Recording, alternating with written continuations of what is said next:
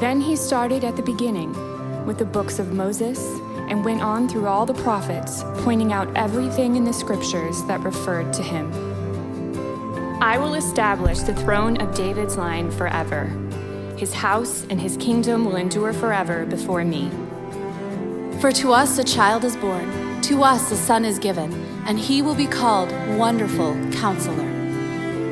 Behold, your king is coming to you. Righteous and having salvation is he, humble and mounted on a donkey. He poured out his life unto death and was numbered with the transgressors. For he bore the sin of many and made intercession for the transgressors. Blessed be the Lord, who has not left you this day without a redeemer. In him we have redemption through his blood, the forgiveness of our trespasses, according to the riches of his grace. There before me was one like a son of man, coming with the clouds of heaven. He was given authority, glory, and sovereign power. His dominion is an everlasting dominion that will not pass away, and his kingdom is one that will never be destroyed. Open-eyed, wide-eyed, the two men recognized Jesus. He was the one who was foretold.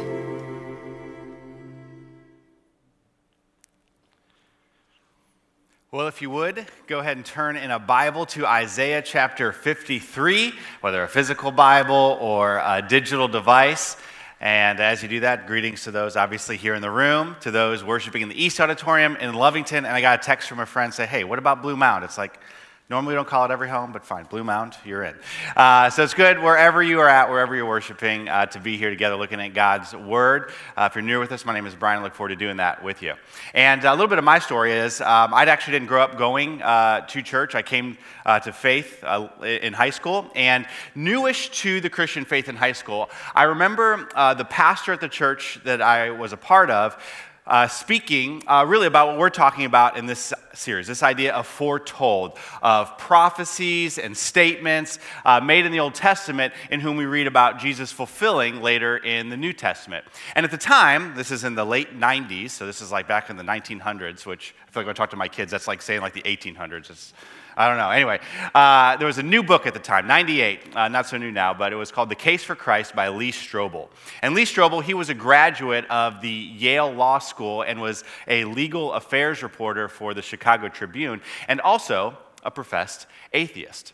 And so he set out to do an investigative report on Christianity, really as a skeptic, but instead concluded not only that Jesus existed, but that he was in fact the Messiah.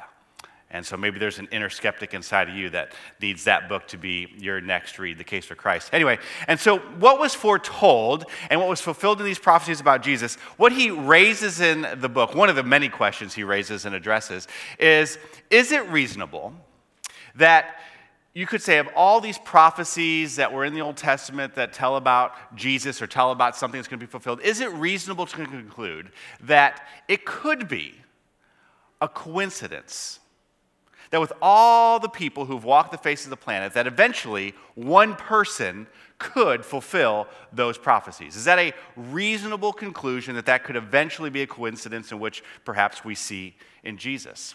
And so he set out to look into that, and of the more than 100 prophecies that speak to the coming Messiah from the Old Testament that we see and we understand as been fulfilled in Jesus in the New Testament, such as his birthplace being in Bethlehem, his lineage that Pastor Wayne talked about last week, he's going to come riding in on a donkey, things like that. A mathematician that he interviewed in light of the book by the name of Peter Stoner, he calculated the odds of one person being able to coincidentally fulfill these prophecies. And obviously, again, with hundreds, it's actually debatable how many there are, depending on it's anywhere from 100 to 400, depending on how you kind of count them, if you will. But he calculated that the odds of, let's just say, of someone fulfilling just 8 of the more than 100 prophecies would be. And the chances would be for one person to fulfill just 8 of the more than 100 prophecies are 1 in 100 million billion. Now, just for some context, first off, that's millions of times more than the number of people that even have walked on the planet in the history of the world. Furthermore, to kind of get our heads around what that might look like, he said it would be the equivalent of taking silver dollars and covering the state of Texas with these silver dollars at 2 feet deep. And then marking just one of those silver dollars, placing it at random amidst the state of Texas, 2 feet deep in silver dollars, and then blindfolding someone and inviting them to wander the state at their will and randomly bend over and pick up just one of those silver dollars. And that actually being the marked one that was placed. So that, do you think you might know what the chances of those are? 1 in a million billion. The chances of one person being able to fulfill just 8 of the more than 100 prophecies. From there, he went on to calculate what it would mean for one person to fulfill just 48 of the more than 100 prophecies, and the number came back at 1 in a trillion, 13 trillions. Not a 13 trillion, but all those on top of each. So it's incomprehensible. And so, as we think about that big picture, this case for Christ on his ability, on the reality, on the miracle, on God's hand in actually foretelling and the foretoldness of these fulfilled prophecies, we want to look today at just one of those. One of those fulfilled prophecies that we see in Jesus that was given more than 700 years prior to his arrival, and quite specifically surrounding the manner of his suffering and his death. And we see that in Isaiah 53 in our passage here today.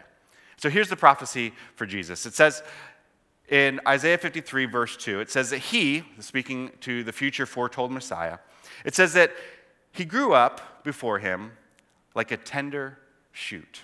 Pastor Wayne talked about this, a shoot of David, of Jesse and David, kind of out of that lineage.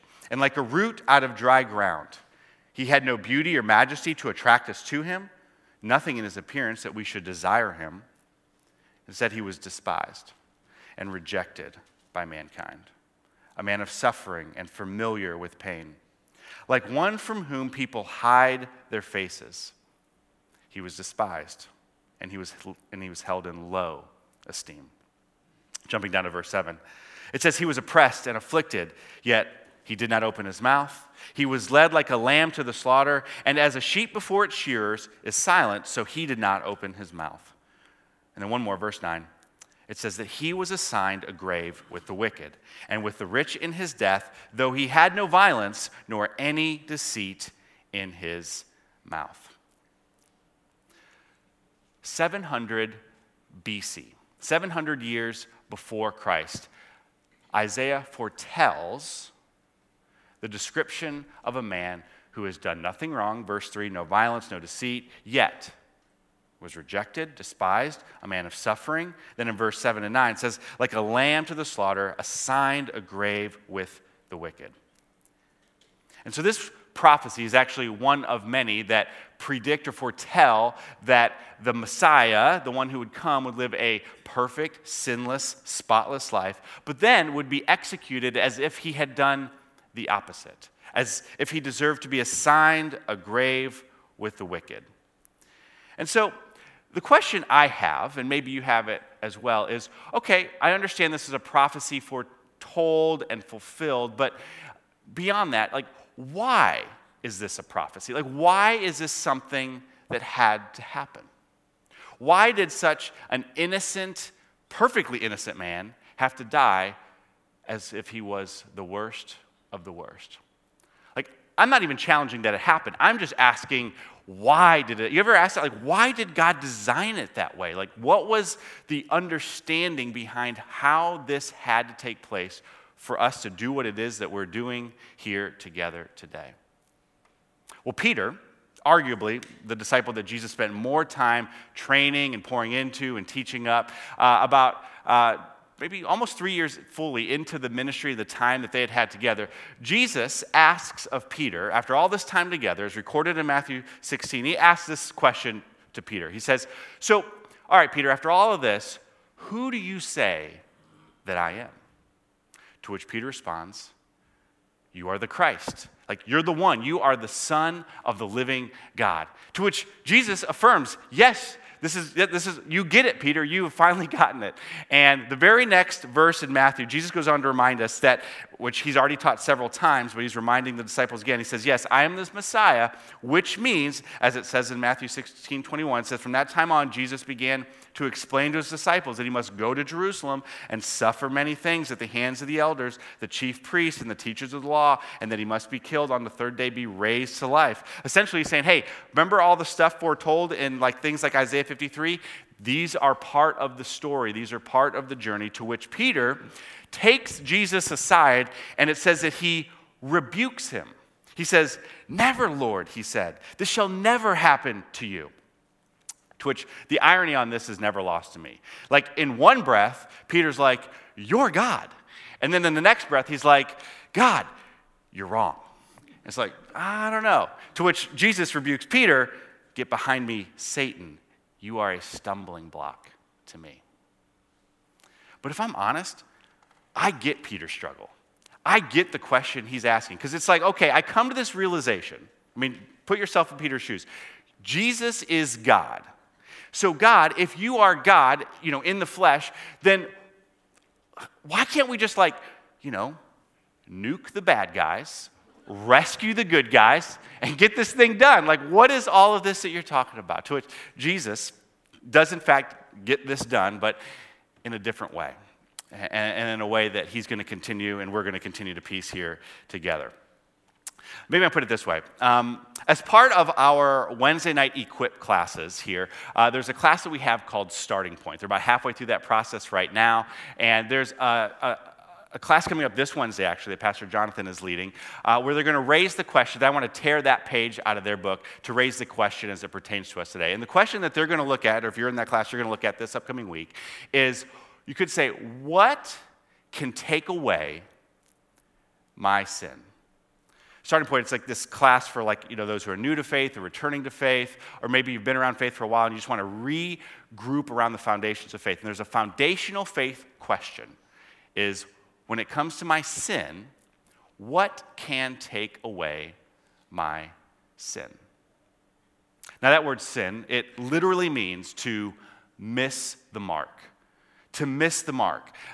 You could say that God has laid out these marks, these targets for us. And Jesus actually, he summed up those marks, he said, into two marks, two commandments. He said, the two greatest commands, you could sum them up this way. Number one, love God, and then with that, love others. And then he says that all the other commands hang on this. And what he means by that is that within all the other commandments, you can find within those commands the first two, love God, love others. And so, for example, when you choose not to murder people, when you choose not to steal from them, when you choose not to commit adultery with their spouses, when you conclude you're not going to gossip about people, you're not going to be selfish, well, then you are in turn loving others. You are choosing to love someone else when you don't do those things. Furthermore, when you choose not to, you could say, put your love and your trust in things lesser than God, things like money and power and status and pride of self, then in turn trust and love God instead, well, then you are greatest commandment. You are loving God. But the reality is, when it comes to loving God, loving others, and all the requirements that come with each of those, we've missed those marks. We've missed those marks. And how do we know we've missed the mark? Well, for one, the Bible tells me so. It says it this way in Romans 3:23. It says that we've all sinned. We've all missed the mark. We've all sinned and fall short of the glory of God. We've all, you could say, fallen short of the holy perfection of God in our imperfections. Our passage here today, Isaiah 53, verse 6, it says it this way. It says, we all, like sheep, have gone astray. Each of us has turned to our own way. We've turned to our own way versus God's way, God's targets, God's mark. And so, yeah, we could say, we know we have missed the mark. We know we have sinned because the Bible tells me so. But you know how else we can know? You know how I know? Because me tells me so. Me tells me so. In fact, if I'm honest and I think about what tells me so, I'm not even sure it's sin that comes to my mind when I think about the me that me tells me so about. It's like there's something else that gets my attention when it comes to missing the mark. And I don't know that sin is the word or the thing that pops in my mind. Maybe it does for you. But I think it's something, you could say, the effect of that sin. It's something that it's been getting, I would argue, all of us since Adam and Eve tried to hide it in the garden with fig leaves, and since they tried to hide it from God by hiding in the bushes. And that thing we could call guilt and shame. Guilt and shame. Yes, sin. Yes, we know sin, but we have beyond the sin, we have these reminders. We have these cues, these clues that trigger within us these guilt and shame moments. And I was visiting with Pastor Rick Grace after the service last night, who's also he's our Disciple Heritage Fellowship church liaison, so he helps us with this responsibility we have with other churches.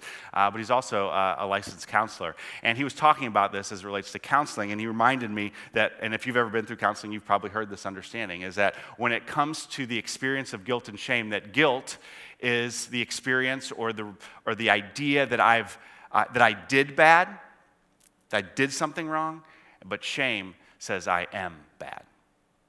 So we have these things that say, man, I did bad, and so I am bad, I did bad, and we have these reminders, and you don't have to, you don't have to be religious for this. You don't have to read this in the Bible. In fact, God, whether you believe in him or not, says in Romans chapter 1 that he has put within us, within humanity, this just the way in which we were created, this understanding of what it means to feel the difference between right and wrong, that it's instilled with us, that when we miss that right for the wrong, that we feel it. When we miss the mark, we know, maybe we won't call it sin, but humanity. We know what it means to feel wrong, to feel guilt, and to feel shame. And so maybe for you in life, you have these reminders that show up in weird ways. It's not something that's with you all the time, but there's these triggers, these cues, if you will. Maybe for you, it's when you drive past a certain street, or that song comes on. Or maybe when, whatever reason, you have to interact with that place that you used to work at. Or maybe you just run across somebody with the same first name. Or when someone brings up that one weekend. It was just that one weekend. Or when someone asks you maybe about college, it's like, hey, tell me about your college days. And you say, I went. Let's just leave it at that. I went. And so we have these reminders, we have these triggers that you could say, they might start in our head, but they seem to end up in the pit of our stomach. And so, what can take that away? What can take away, yes, my sin, but also my shame and my guilt? And I would argue you've probably heard the answer to that. Even if you're new to this whole church thing, you've probably heard somewhere along the way, just by living in this country, that Jesus takes away my sin. Yes, Jesus, he died for my sin, right? Isn't that what the Bible says or what people say? Yeah. And I would say, yes, you were right. Jesus died for your sin. This idea that one man could take away my sin if I choose to believe and receive it is something that's not new. We learn about it, obviously, in the New Testament where Jesus shows up. But we see that it was foretold about in the Old Testament, and specifically today in Isaiah. And so, how does that work? Looking at our passage, how is it that Jesus was rejected, despised, and suffer and be slaughtered? And again, why did he have to do that? And what does this have to do with my sin, my shame, my guilt? Why did it have to go this way? Kind of that big question that Peter's asking, maybe you're asking, why did it all have to go like that? And we see the answer in Isaiah, in our passage foretold. Again, we all know, like sheep, we've gone astray. Each of us has turned to our own way. We've all sinned. We all missed the mark. But it goes on. It goes on that the Lord has laid on him the iniquity of us all. We talked about that iniquity. That word literally means punishment. The Lord has laid on him the punishment of us all. The sin, the iniquity, and it goes on in verse 10, it says, it was actually the Lord's will. It was the Lord's choosing to do this. He chose the Lord's will to crush him and to cause him to suffer. And then it says the way it plays out is that the Lord makes Jesus' life an offering for sin. Now, how does that work? Like an offering for our sin. Like I know what an offering is. That's something we do in church every week. That's kind of a part of the thing. But how does God make Jesus an offering for our sin? Like how does that work? Again, how is it that this one man Jesus can take away my sin, can be an offering for my sin if I choose to believe and receive it? Well, when it came to sin, you could say being taken away in the Old Testament, people then, just like we do now, they knew they were, you could say, far from perfect. They knew that God, people, Israel, they knew that as his people and as individuals that they had failed and that they regularly did fail to uphold the commands of God. They knew that just like we know since Adam and Eve, we've missed the mark ever since. And so they knew that somehow someone had to answer for that. Someone had to, you could say, pay the debt, pay back the price, pay back this indebtedness for the sin, this withdrawal, you could say, from living God's will and ways. And so thanks be to God for the people of that time, God created a way. He created a ceremonial religious act, experience to satisfy that debt. That rather than the people having to experience the death penalty, the blood penalty themselves of their sin, the iniquity, that God allowed the blood of a sheep, a lamb, to be sacrificed, it says to atone, which literally means to cover, like to cover up, to cover the sins. And so it's almost like a play on words. It's like, you ever heard that, like, hey, I got you covered. Like, I got you taken care of. I got you covered. It's like God saying, like, through this religious ceremony, I have you covered. I will cover your sin. I will protect you from the wrath that is due you, the punishment that is due you from me. And so, another ceremony they would do actually to symbolize this on an annual basis is they would send an animal, you might hear the term a scapegoat. They would send an animal out into the woods to symbolically represent the sins literally being taken away from the people and leaving the place. These opportunities that God made to cover and to take away the people's sin. Now, the people knew that this was, you could say, far from fair. In the Old Testament law of an eye for an eye and a tooth for a tooth, the idea, there's no way this is an even trade, that the blood of an animal could make up for, if you will, the sins of a human. But for 1,500 years, this satisfied the wrath of God, the holy, perfect God, against imperfect people.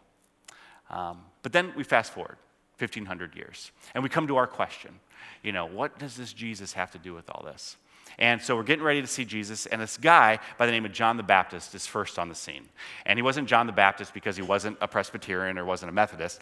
The reason he was John the Baptist is because he was a baptizer. He was giving people a fresh start. He was creating a new opportunity for people really that wanted to come in droves for this fresh start. And he's getting, honestly, a lot of attention. He's got huge crowds, a lot of fanfare. Everyone's coming to see John the Baptist. Everyone wants to hear what he has to say. Everyone wants to get baptized by by John. But then John says, hey, time out. I'm just the opening act. And he goes on to say in John 1:29, he says, I'm just the opening act. He doesn't actually say that. That's my words. But he does say, look, the Lamb of God. And the people of that time have been like, what? A sheep? Like, what? Are we going to sacrifice something? Or we send something? Like, what's going on here? And it's like, no, the Lamb of God. Look, the Lamb of God, the headliner, the one I have been speaking about, Jesus, one whose sandals I'm not even worthy to untie, prepare the way for the Lord. Look, the Lamb of God, who takes away the sin of the world. Look, the Lamb of God who takes away the sin of the world. And so to the question, what can take away my sin? It is Jesus, the Lamb of God. And so that is what we would say, that's good news. That is the good news, that the penalty of eternal death as taken away. We are forgiven. We are given instead the gift of a new life, an eternal life that starts here and goes all through eternity, not just because of his death, but also because of his resurrection. This is the good news. But again, if you've been in church, or maybe you haven't even been in there at church that long, it's like, I know, we talk about that every week with communion, remember? It's like we know this one. And so I would ask of our passage, I would ask of us, yes, we know it's the good news, but is this all of the good news? I mean, is that all of it? I mean, I'm not trying to sound ungrateful. I mean, there's obviously nothing more important than the eternal consequence of our sin being dealt with and taken care of by what Jesus has done. The idea that one man, Jesus, could take away my sin if I choose to put my faith and my trust and believe and receive. Truly, who among us that has accepted that is not thankful? But I would ask the question, is that all of it? Is that all of the good news? Let me put it this way.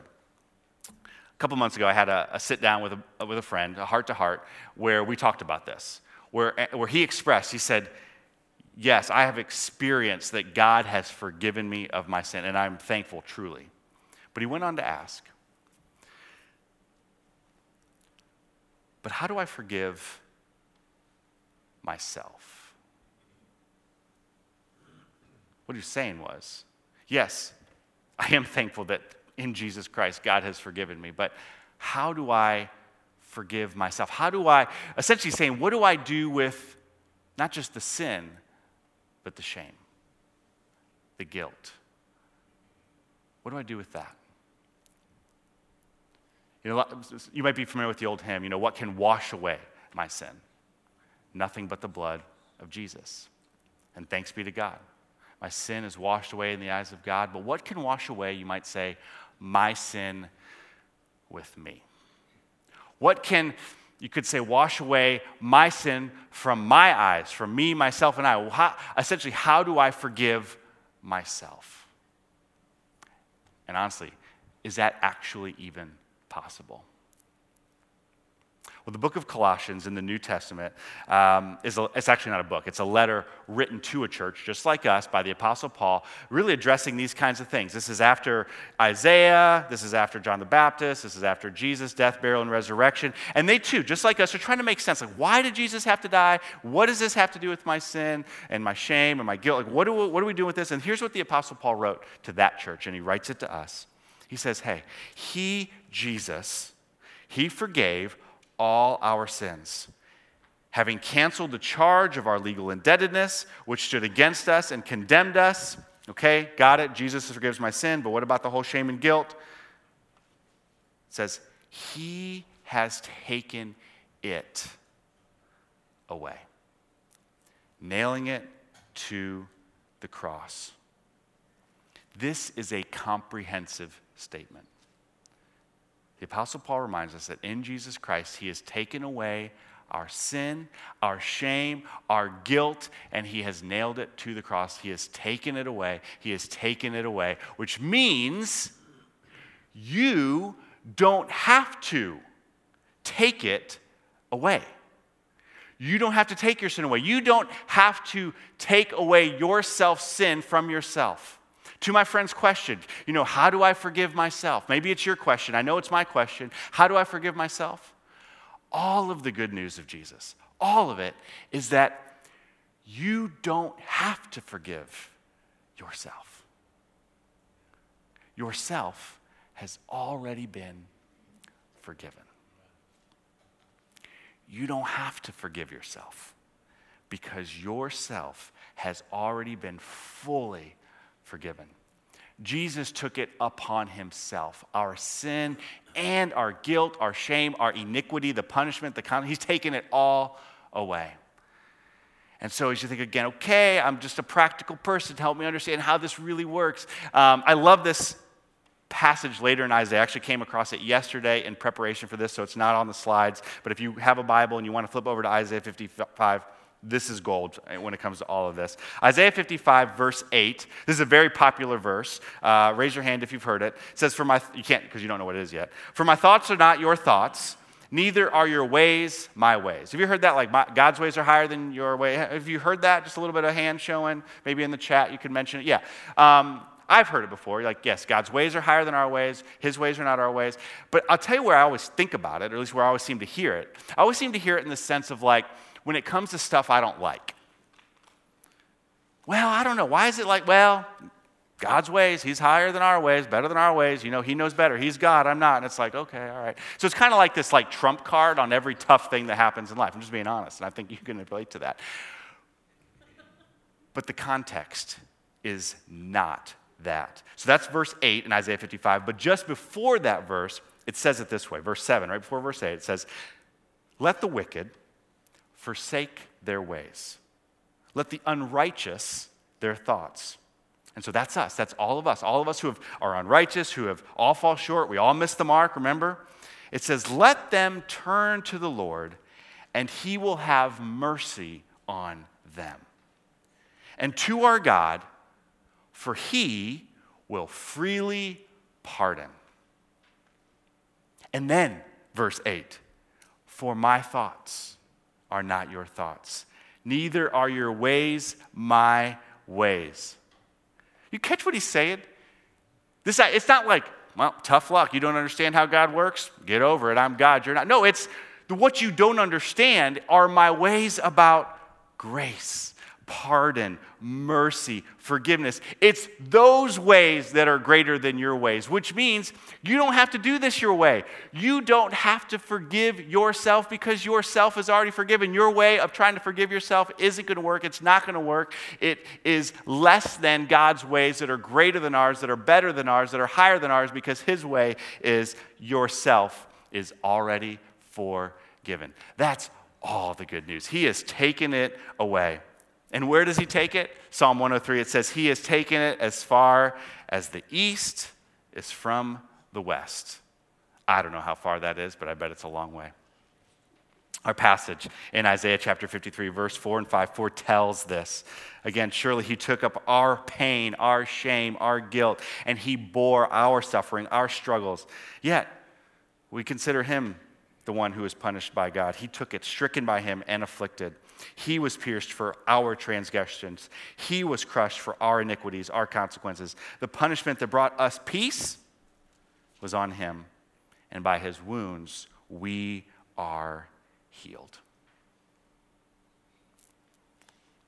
And so, because this is truth, because this is good news, that it's not just meant to be known, but also applied. Like, this is actually something we're supposed to live in. Like that whole, like, when it starts in my head and gets to my gut, like, what do I do with that?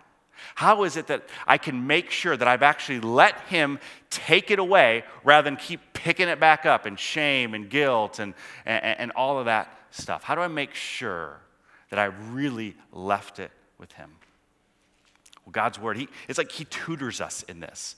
The Apostle Paul in 2 Corinthians 10, he says that when it comes to this stuff that gets in our head and ends up in the pit of our stomach, he says that we can actually demolish that. He says we can demolish these. That's the evil one. That's what he wants to leave us in guilt and shame. That when it says in 2 Corinthians 10:5, it says that we can take those thoughts, take every thought captive, and he says, and then do this, make it obedient to Christ. That instead of starting in your head and ending in the pit of your stomach, what starts in your head, you stop it there, you take it captive, you capture it literally, and nope. In the name of Jesus, I make it obedient to him. Make it obedient to Christ. You lift it up, and really in thankfulness to God, that rather than starting and stopping in the pit of your stomach, it starts here, take it captive, and you surrender it to the Lord. Then you experience what it says in Romans 12:1, the renewing of your mind. And so what does that look like? How do you take that thought captive? There's probably several things you could do, say, or pray, but here's a place to start. Oh, there's that song, there's that road, there's that place, there's that name. Lord Jesus, all of my sin, all of my shame, all of my guilt, taken away. Thank you. All of my sin, all of my shame, taken away. Thank you. And the result are these renewing of your mind, these new, you could say, mental memorials, that rather than that trigger leading to shame and guilt and in your gut, it's redeemed. It's a victory. It's something that you don't have to dread, that you can smile at, because not in your strength, but in the name and the strength of the Holy Spirit at work within you, who is renewing your mind.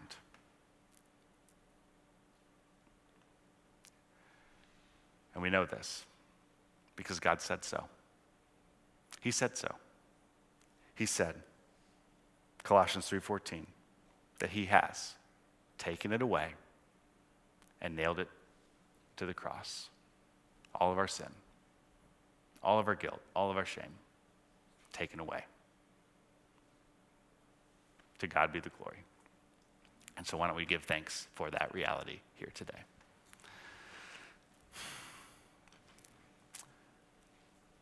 Father, we thank you for your truth that is not just to be known, but to be lived. That this is life and life to the full. This is the kind of life, the freedom, that your ways are better than ours. And so together we thank you. We thank you that all of our sin and all of our shame is taken away. Thank you. Thank you. Amen. And so, we know that the way in which Jesus made this happen is something that we knew before the sermon even started, that he died for our sin. But did you know, or maybe I can remind you of if you did, that when it came to a crucifixion, someone dying on a cross, that they literally didn't die because they were nailed to a cross. So what they would actually die of is suffocation. Because as they hung there, they would have to lift themselves up by their legs to get a breath because they couldn't breathe. And eventually, the soldiers would come by. If they were still alive and hadn't suffocated to death, they would break the legs of the prisoner so that they would indeed suffocate. But when they came to Jesus, he'd already died. And not because he suffocated necessarily, but because he bled. He bled out.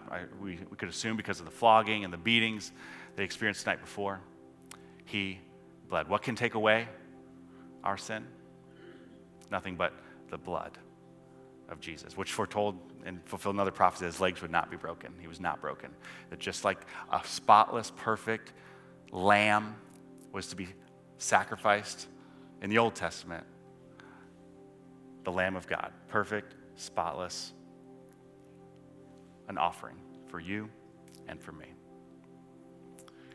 And so to ensure that we would never forget how this was made possible in the sacrifice of God's one and only Son, Jesus, with his original disciples, on the night that he was betrayed, took bread and a cup, and he said, "Remember my life and my blood given for you." And so may we remember together as we take the bread, remembering his body given for you.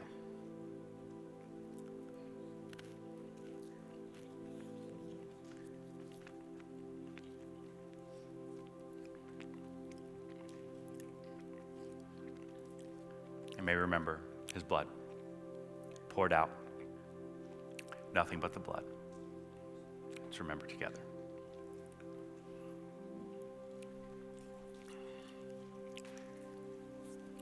Thank you. Amen.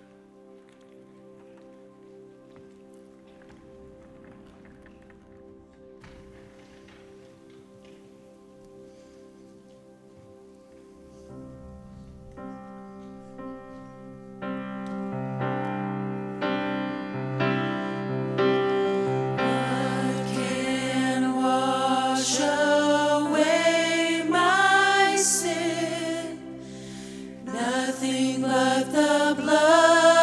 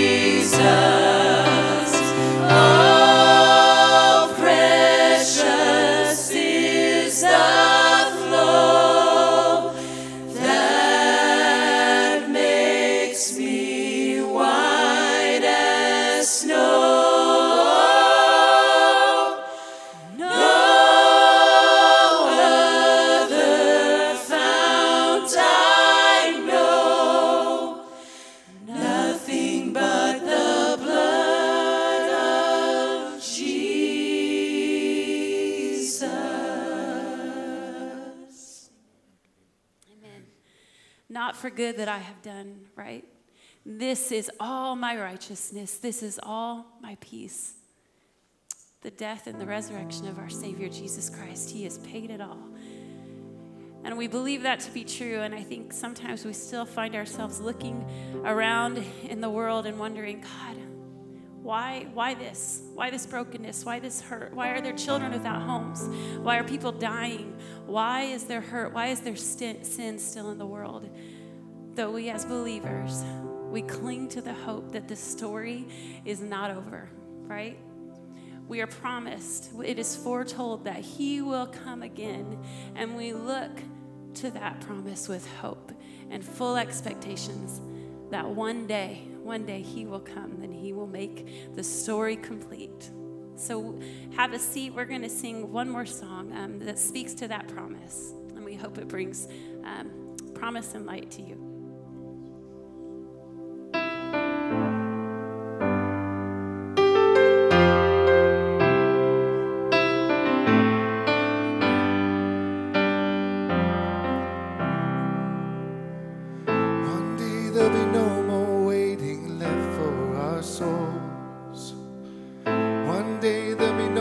Children longing for home. One day when the kingdom comes right here where we stand, we will see the promised land. One day there'll be no more lives taken too soon. One day there'll be no more need for a hospital room. One day every tear that falls will be wiped by his hand. We will see the promised land. Hallelujah.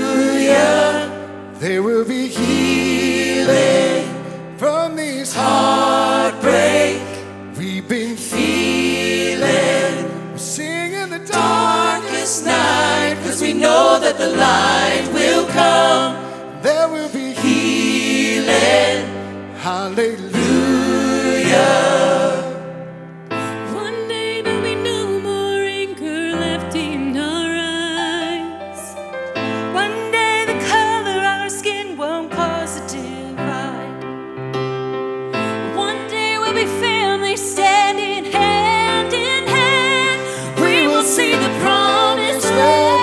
We will see the promised land. Hallelujah.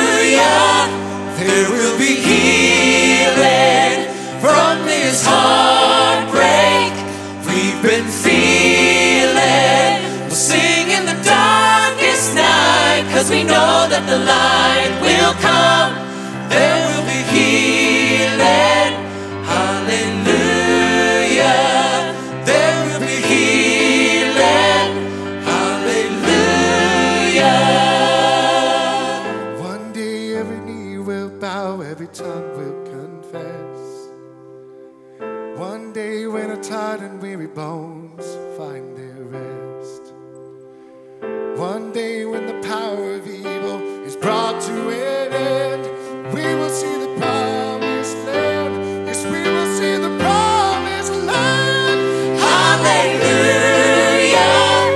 There will be healing from this heartbreak we've been feeling. We'll sing in the darkest night, 'cause we know that the light will come. There will be healing. Hallelujah. There will be healing. Hallelujah. There will be healing.